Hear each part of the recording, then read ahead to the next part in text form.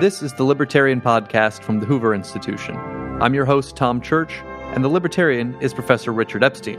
Richard's the Peter and Kirsten Bedford Senior Fellow here at the Hoover Institution. He's the Lawrence A. Tisch Professor of Law at NYU, and he's a senior lecturer at the University of Chicago. Richard, as we're recording this, it is January 6, 2022, exactly 1 year after the Capitol riots following the contentious presidential election where President Trump insisted he'd won his re-election bid. The thought on everyone's mind today, I think, is what can we do to avoid another January 6th-like debacle? Our colleague Michael McConnell had a piece in the Washington Post with a few co-authors yesterday, talking about the Electoral Count Act. I think everyone I've been reading on this subject has been talking about it, and I want to ask you about this a little bit more. This is the ECA it's the law that governs the certification of the presidential vote, and as you know, it was passed back in 1887, hasn't been amended since. Can you give us some perspective on how the Electoral Count Act fits into, I guess, our current system, and any suggestions you might have on understanding it and then maybe reforming it? Well, I'm not going to be brave enough to say that I or anybody else understands it, but I do think it's important to sort of put this into the general context of how it is that presidents are chosen. So I'm going to go back to the beginning of all of this and to figure out how it is that we come up with an electoral college, and then how this thing starts to get transformed over the years. And the first thing to understand about the Electoral College is they actually meant what they said, and they said what they meant. The Electoral College was supposed to be a set of deliberative bodies in each state, which essentially decided on how they wished the presidential election to come out. And then they would all meet in Washington, and they would kind of cast their vote. We know that the thing was not simply notational because there was an exclusion from electors for those people who had conflicts of interest. And so if this was simply just a mission in which you counted things formally, there would be no reason to exclude anybody. You could make your pet dog an elector because all they have to do is to carry between their teeth the outcome of the particular election. Well, it turns out the electoral system as they designed it cannot work. This was designed with George Washington in mind, and he didn't run against anybody. Adam wins, and it's obviously getting more contentious. And then in 1800, everything falls apart simultaneously, and there's this huge battle which eventually ends up in the House of Representatives, I believe. And it turns out that the winner, by a series of very dubious maneuvers, they're all dubious, was Thomas Jefferson. So people start looking around. They realize that having presidents and vice presidents by different parties don't work, because they didn't even anticipate a party system when they put this thing together. They realize that a deliberative body doesn't work. And so slowly what happens is these institutions get transferred in a way in which they simply record the popular vote in a particular state, and the party who wins has a bunch of what they call bound electors who will deliver the outcome to somebody else. And so the Electoral College ceases to be a deliberative vote, and essentially what it does is it becomes simply a counting mechanism. And after the 1800 election, they passed the 12th Amendment. I've read it many times. I would dare not try to summarize it on a popular broadcast unless I spent many more hours than I'm doing presently to figure out what it was. And the great success of the 12th Amendment is it was never used. Although if you look at it compared to the other amendments, it's eye-poppingly different. The First Amendment says, we believe in freedom of speech, freedom of assembly, freedom of religion. This amendment sets out a completely elaborate procedure which is subject to some kind of game. Now, the next stage of this is we finally do have a really ugly situation with the tie election in 1876 between Samuel Tilden and Rutherford Hayes. And we are trying to work under this system that we had put into place in 1804. But what happens is they cut a deal. And the deal is that when you throw this into the House, Hayes will be elected president on condition that he end Reconstruction, which, of course, is what the Democrats wanted. This was a day, for example, when the African-American vote was 100% Republican because of Abe Lincoln. This is not the modern time. And then 10 years later, you put this thing into place to figure out how it is that you count the ballots and the way in which you go. And again, what they're trying to do is to figure out how you avoid some kind of a deliberative situation. And so what you want these things to be done is to put them together and have a way in which you can simply count.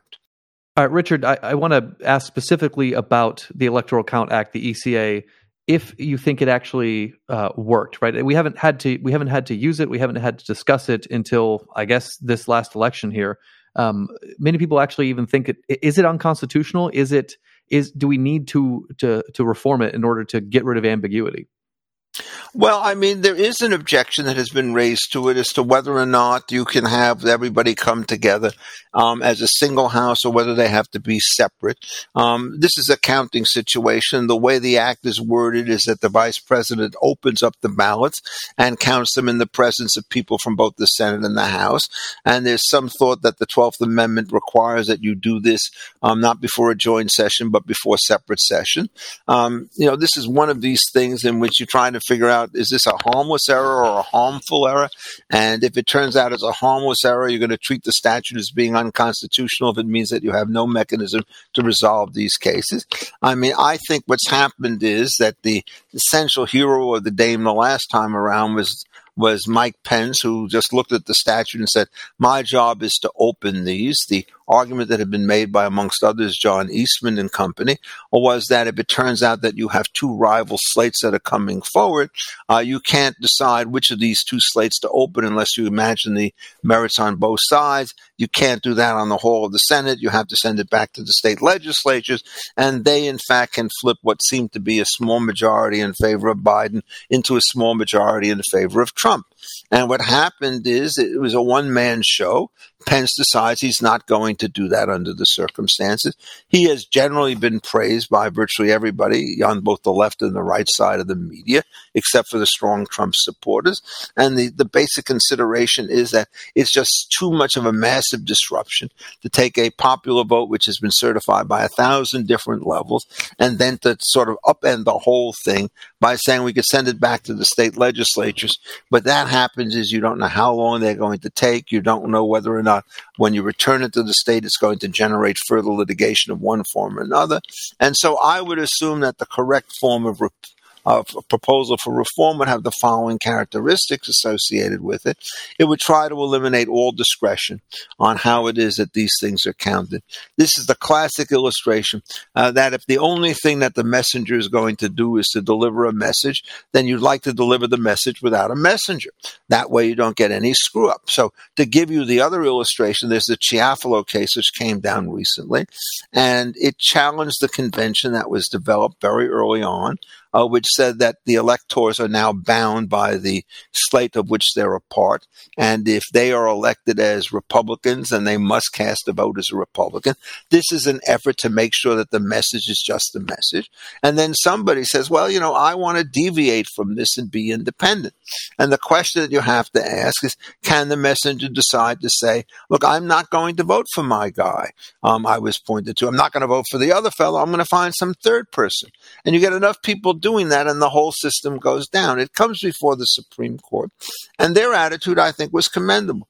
We don't know whether this is constitutional or not, frankly, my dear. Elena Kagan made some argument that it was. Bound electors were consistent with the basic structure. I regarded those arguments as extraordinarily weak. But on the other hand, I think it's a much more powerful thing to say, look, we've done this now for about 150 years. We don't know whether it was right or wrong when it began with, but it's something like I like to call the prescriptive constitution. When you do something for so long, you stop asking the question whether it's lawful or unlawful. You follow the practice, because if you deviate from the practice, all hell will break loose, because you have no idea what it is you're supposed to do when the established norm is going to be broken, and you have to get somebody sitting in the office of the White House on January 20th. On December 8th, you can't decide that you're going to improvise when you have these hearings. So I think that's the correct approach. So what everybody is saying now is, please do this right away. Find some way to make this thing relatively automatic, and to do this before you get to the 2024 election, where the whole thing could start to blow up again. it is a terrible sense of illegitimacy that takes place. If people, in effect, no matter which way they come out, have no confidence in the process because they could believe that it's been rigged by everybody else. And indeed, one of the things that I think it's important to understand about this is while the media has been extremely pro Biden with respect to the electoral count, including, conservative places like the Wall Street Journal, you still are faced with a public of whom a substantial fraction of Republican voters, perhaps as many as half, believe that there were some irregularities in the election. Whether or not they were sufficient to change the outcome overall is something you could debate. But you can't have a system running where there's a lack of confidence in the bona fides of everybody involved in this on both sides of the political spectrum. And so that's the urge for reform. There's nothing I'm going to say about this which is the slightest bit original. I think virtually every commentator has come out exactly the same way for exactly the same reason. The difficulties are going to be is how do you start to draft this thing in a way which makes sure that by replacing one set of flawed procedures, you don't put into place another set of flawed procedures. Hopefully you can learn from the mistakes that you've already made, but of course it's usually the case that sometimes you don't learn.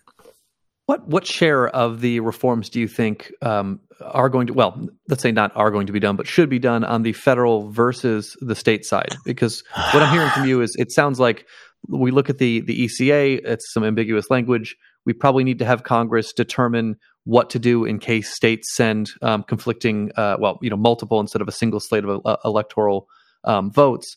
But on the state side, people are worrying about, well, we looked at the last election. People are unhappy with, the results one way or the other. And so new people are running for the chief election officers in states all over the place. The worry is voting could go well, but counting might not. So, are there things to be done at state level? There are going to have to be things done at the state level, but it's the same degree of suspicion. Look, this is the same battle on counting that you had back in 2000 with respect to Bush v. Gore. And the nation did not cover itself with glory. What you did is you had an extremely close election in Florida with maybe a couple hundred votes separating things. There was enough physical evidence that the Chads were sometimes not fully detached, and you had to decide whether or not you had a semi-attached Chad which would or would not be counted. And the way in which the Florida statute had been worded, it was a Republican who was the Secretary of State who had oversight of the particular process. And then when this thing got to the Supreme Court by a 4-3 vote, what they decided was that it would be essentially the judicial system, not the Secretary of State, that took over this stuff. And what they then did is, they were prepared to run another recount.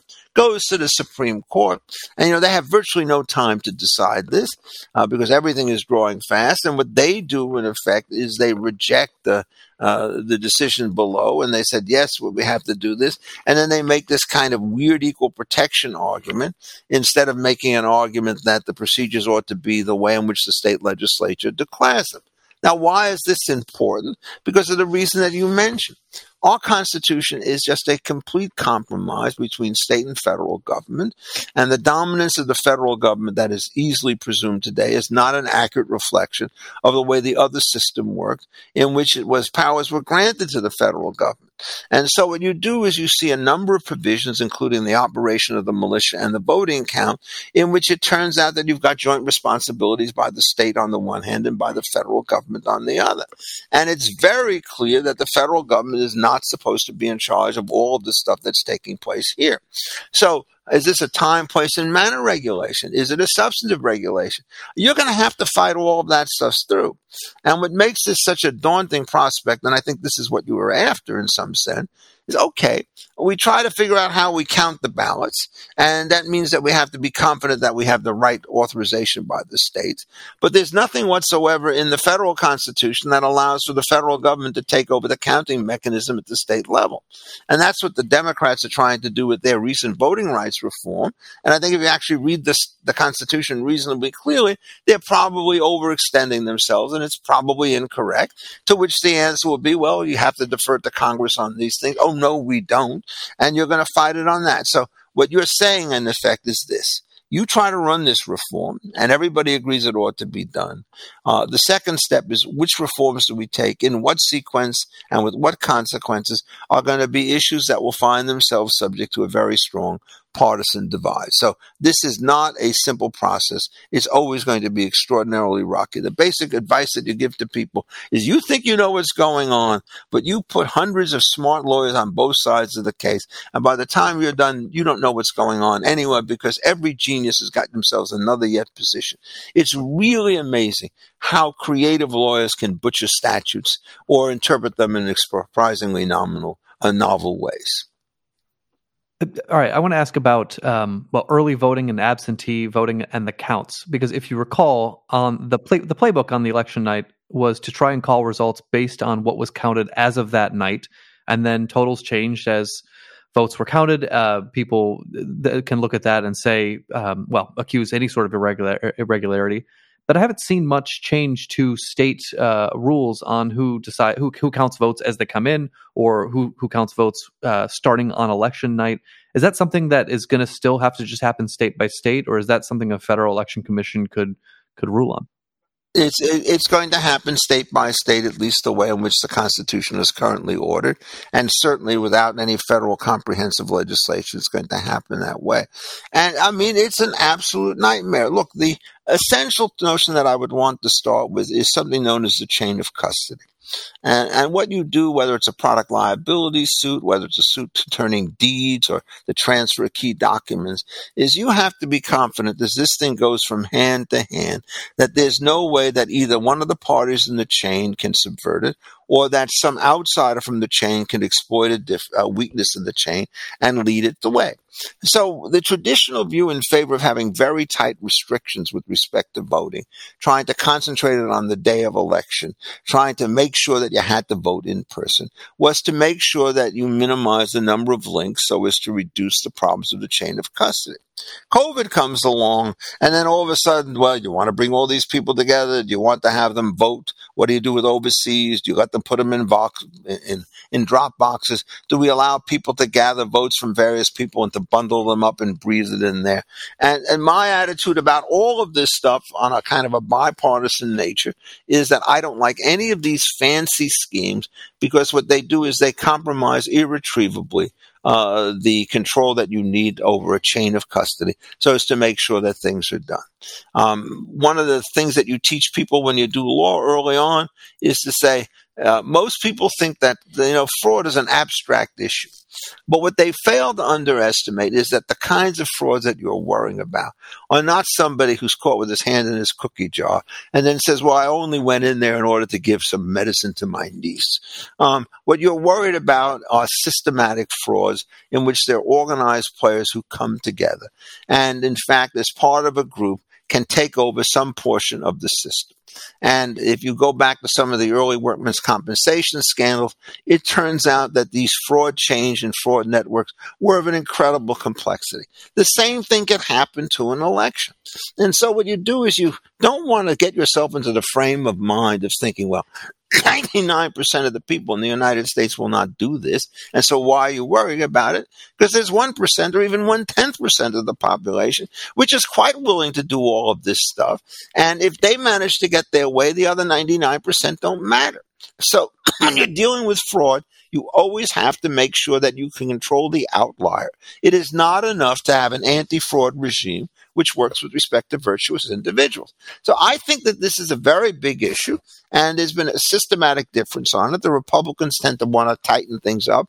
The Democrats, who think that they're going to benefit from looser rules, want to keep it in the other direction. And for resolving that question on a state level is going to be extremely difficult. Remember, the Georgia statute got itself into all sorts of trouble when they put it forward. Things like, can you give people drinks while they're waiting for the poll? Well, I can give you a drink and then sort of lectioneer to you. So do you say you could give them drinks, or do you say there's a drinking station there and you could go and load your own bottle full? But what you cannot do under those circumstances is allow the intermediate to come in there. So the fraud issue is very, very key, and the Republicans tend to be more alert to it than the Democrats, and there's this huge battle over principle as to how it should be resolved. Last one for you, Richard, and I'm going to make you answer. 2024, do you think it is more contentious, less contentious, about the same as the 2020 election? Well, it depends who runs. If Donald Trump runs, it doesn't matter. It will be contentious. I mean, the man essentially thrives on controversy, Right. And he loves the attention. But it's 3 years away. He will be at that point 78 years old, like Biden is now. Biden, I think, is deeply unpopular. I would not be surprised if the progressives or the reformers, the moderates, both sides try to run somebody against him. So you're going to see that. I think, in effect, if you don't get Trump running and you don't get Biden running, I think you have a better shot. I am very much opposed to having gerontocracies run the United States. And I'm Biden's age. I mean, older than Trump and maybe a couple of months younger than Biden. And, I don't see myself as being president of the United States. And I don't see anybody my age being that. I think some of us are pretty spry, some of us not. But the long-term consequences for a 4-year term of putting somebody who's 78 years in office, not knowing what's going to happen, is, I think, a complete disaster. So I want younger blood to come in there. And what I would really like to do is to see a way in which you could reform the primary system so septuagenarians don't absolutely run the case. So I would hope that there'd be other people. The other thing that's going to happen is it going to be close? Now, my own guess about the 2022 election is that when this thing comes up this fall, the Republicans will make substantial gains in the House, 30 or more seats. They'll probably pick up 3 or 4 in the Senate, and they'll control both parts of this thing. That means if they basically can turn things around a little bit, there's a good chance that they will be in a substantially stronger position, particularly if Trump does not run in a general election. So if you get a general election in which the polls are going to show you sort of like Carter-Reagan in 1980, there's going to be a substantial split. I think the correct answer to assume is the election will not generate that kind of controversy. But if it turns out that it's going to be close, then Katie could bar the door, because everybody seems to think they have a holy mission to make sure that the other side doesn't take place, doesn't take control. And it's no doubt that the sort of the rhetoric of scorn that you see on both sides are the same, and they're using the same tropes. Republicans are bad for democracy. Democrats are bad for democracy, and so forth. There's probably truth in both of these situations, but I'm not worried about the merits of this choice. What I am worried about, the fact is, when you get a deep cleavage, then the people on one side, particularly in a close election, think they have much more to lose than they do in an election in which there isn't, quote unquote, a dime's worth of difference between the two parties. So I think the splits are likely to be very pronounced, and I think that all of that, given the stakes, means that there's just going to be hell to pay in an election if it turns out that it's close. And I don't think that any set of rules that we could put into place that are bulletproof when it comes to that. This is an extremely difficult system to control, and there are too many people now who don't take the fraud risk, in my view, seriously enough. And if it turns out that we have relatively loosey-goosey rules, we're going to see abuses on both sides of the aisle. So I do not have an optimistic view about this. I would like the thing to be somewhat one-sided. And on that positive note, that'll do it for this episode of the Libertarian Podcast with Richard Epstein. Remember, you can read Richard's column, The Libertarian, on defining ideas at hoover.org every week. If you enjoyed this conversation, please share it with your friends or rate the show on Apple Podcasts or wherever you're tuning in. For Richard Epstein, I'm Tom Church. Thanks for listening.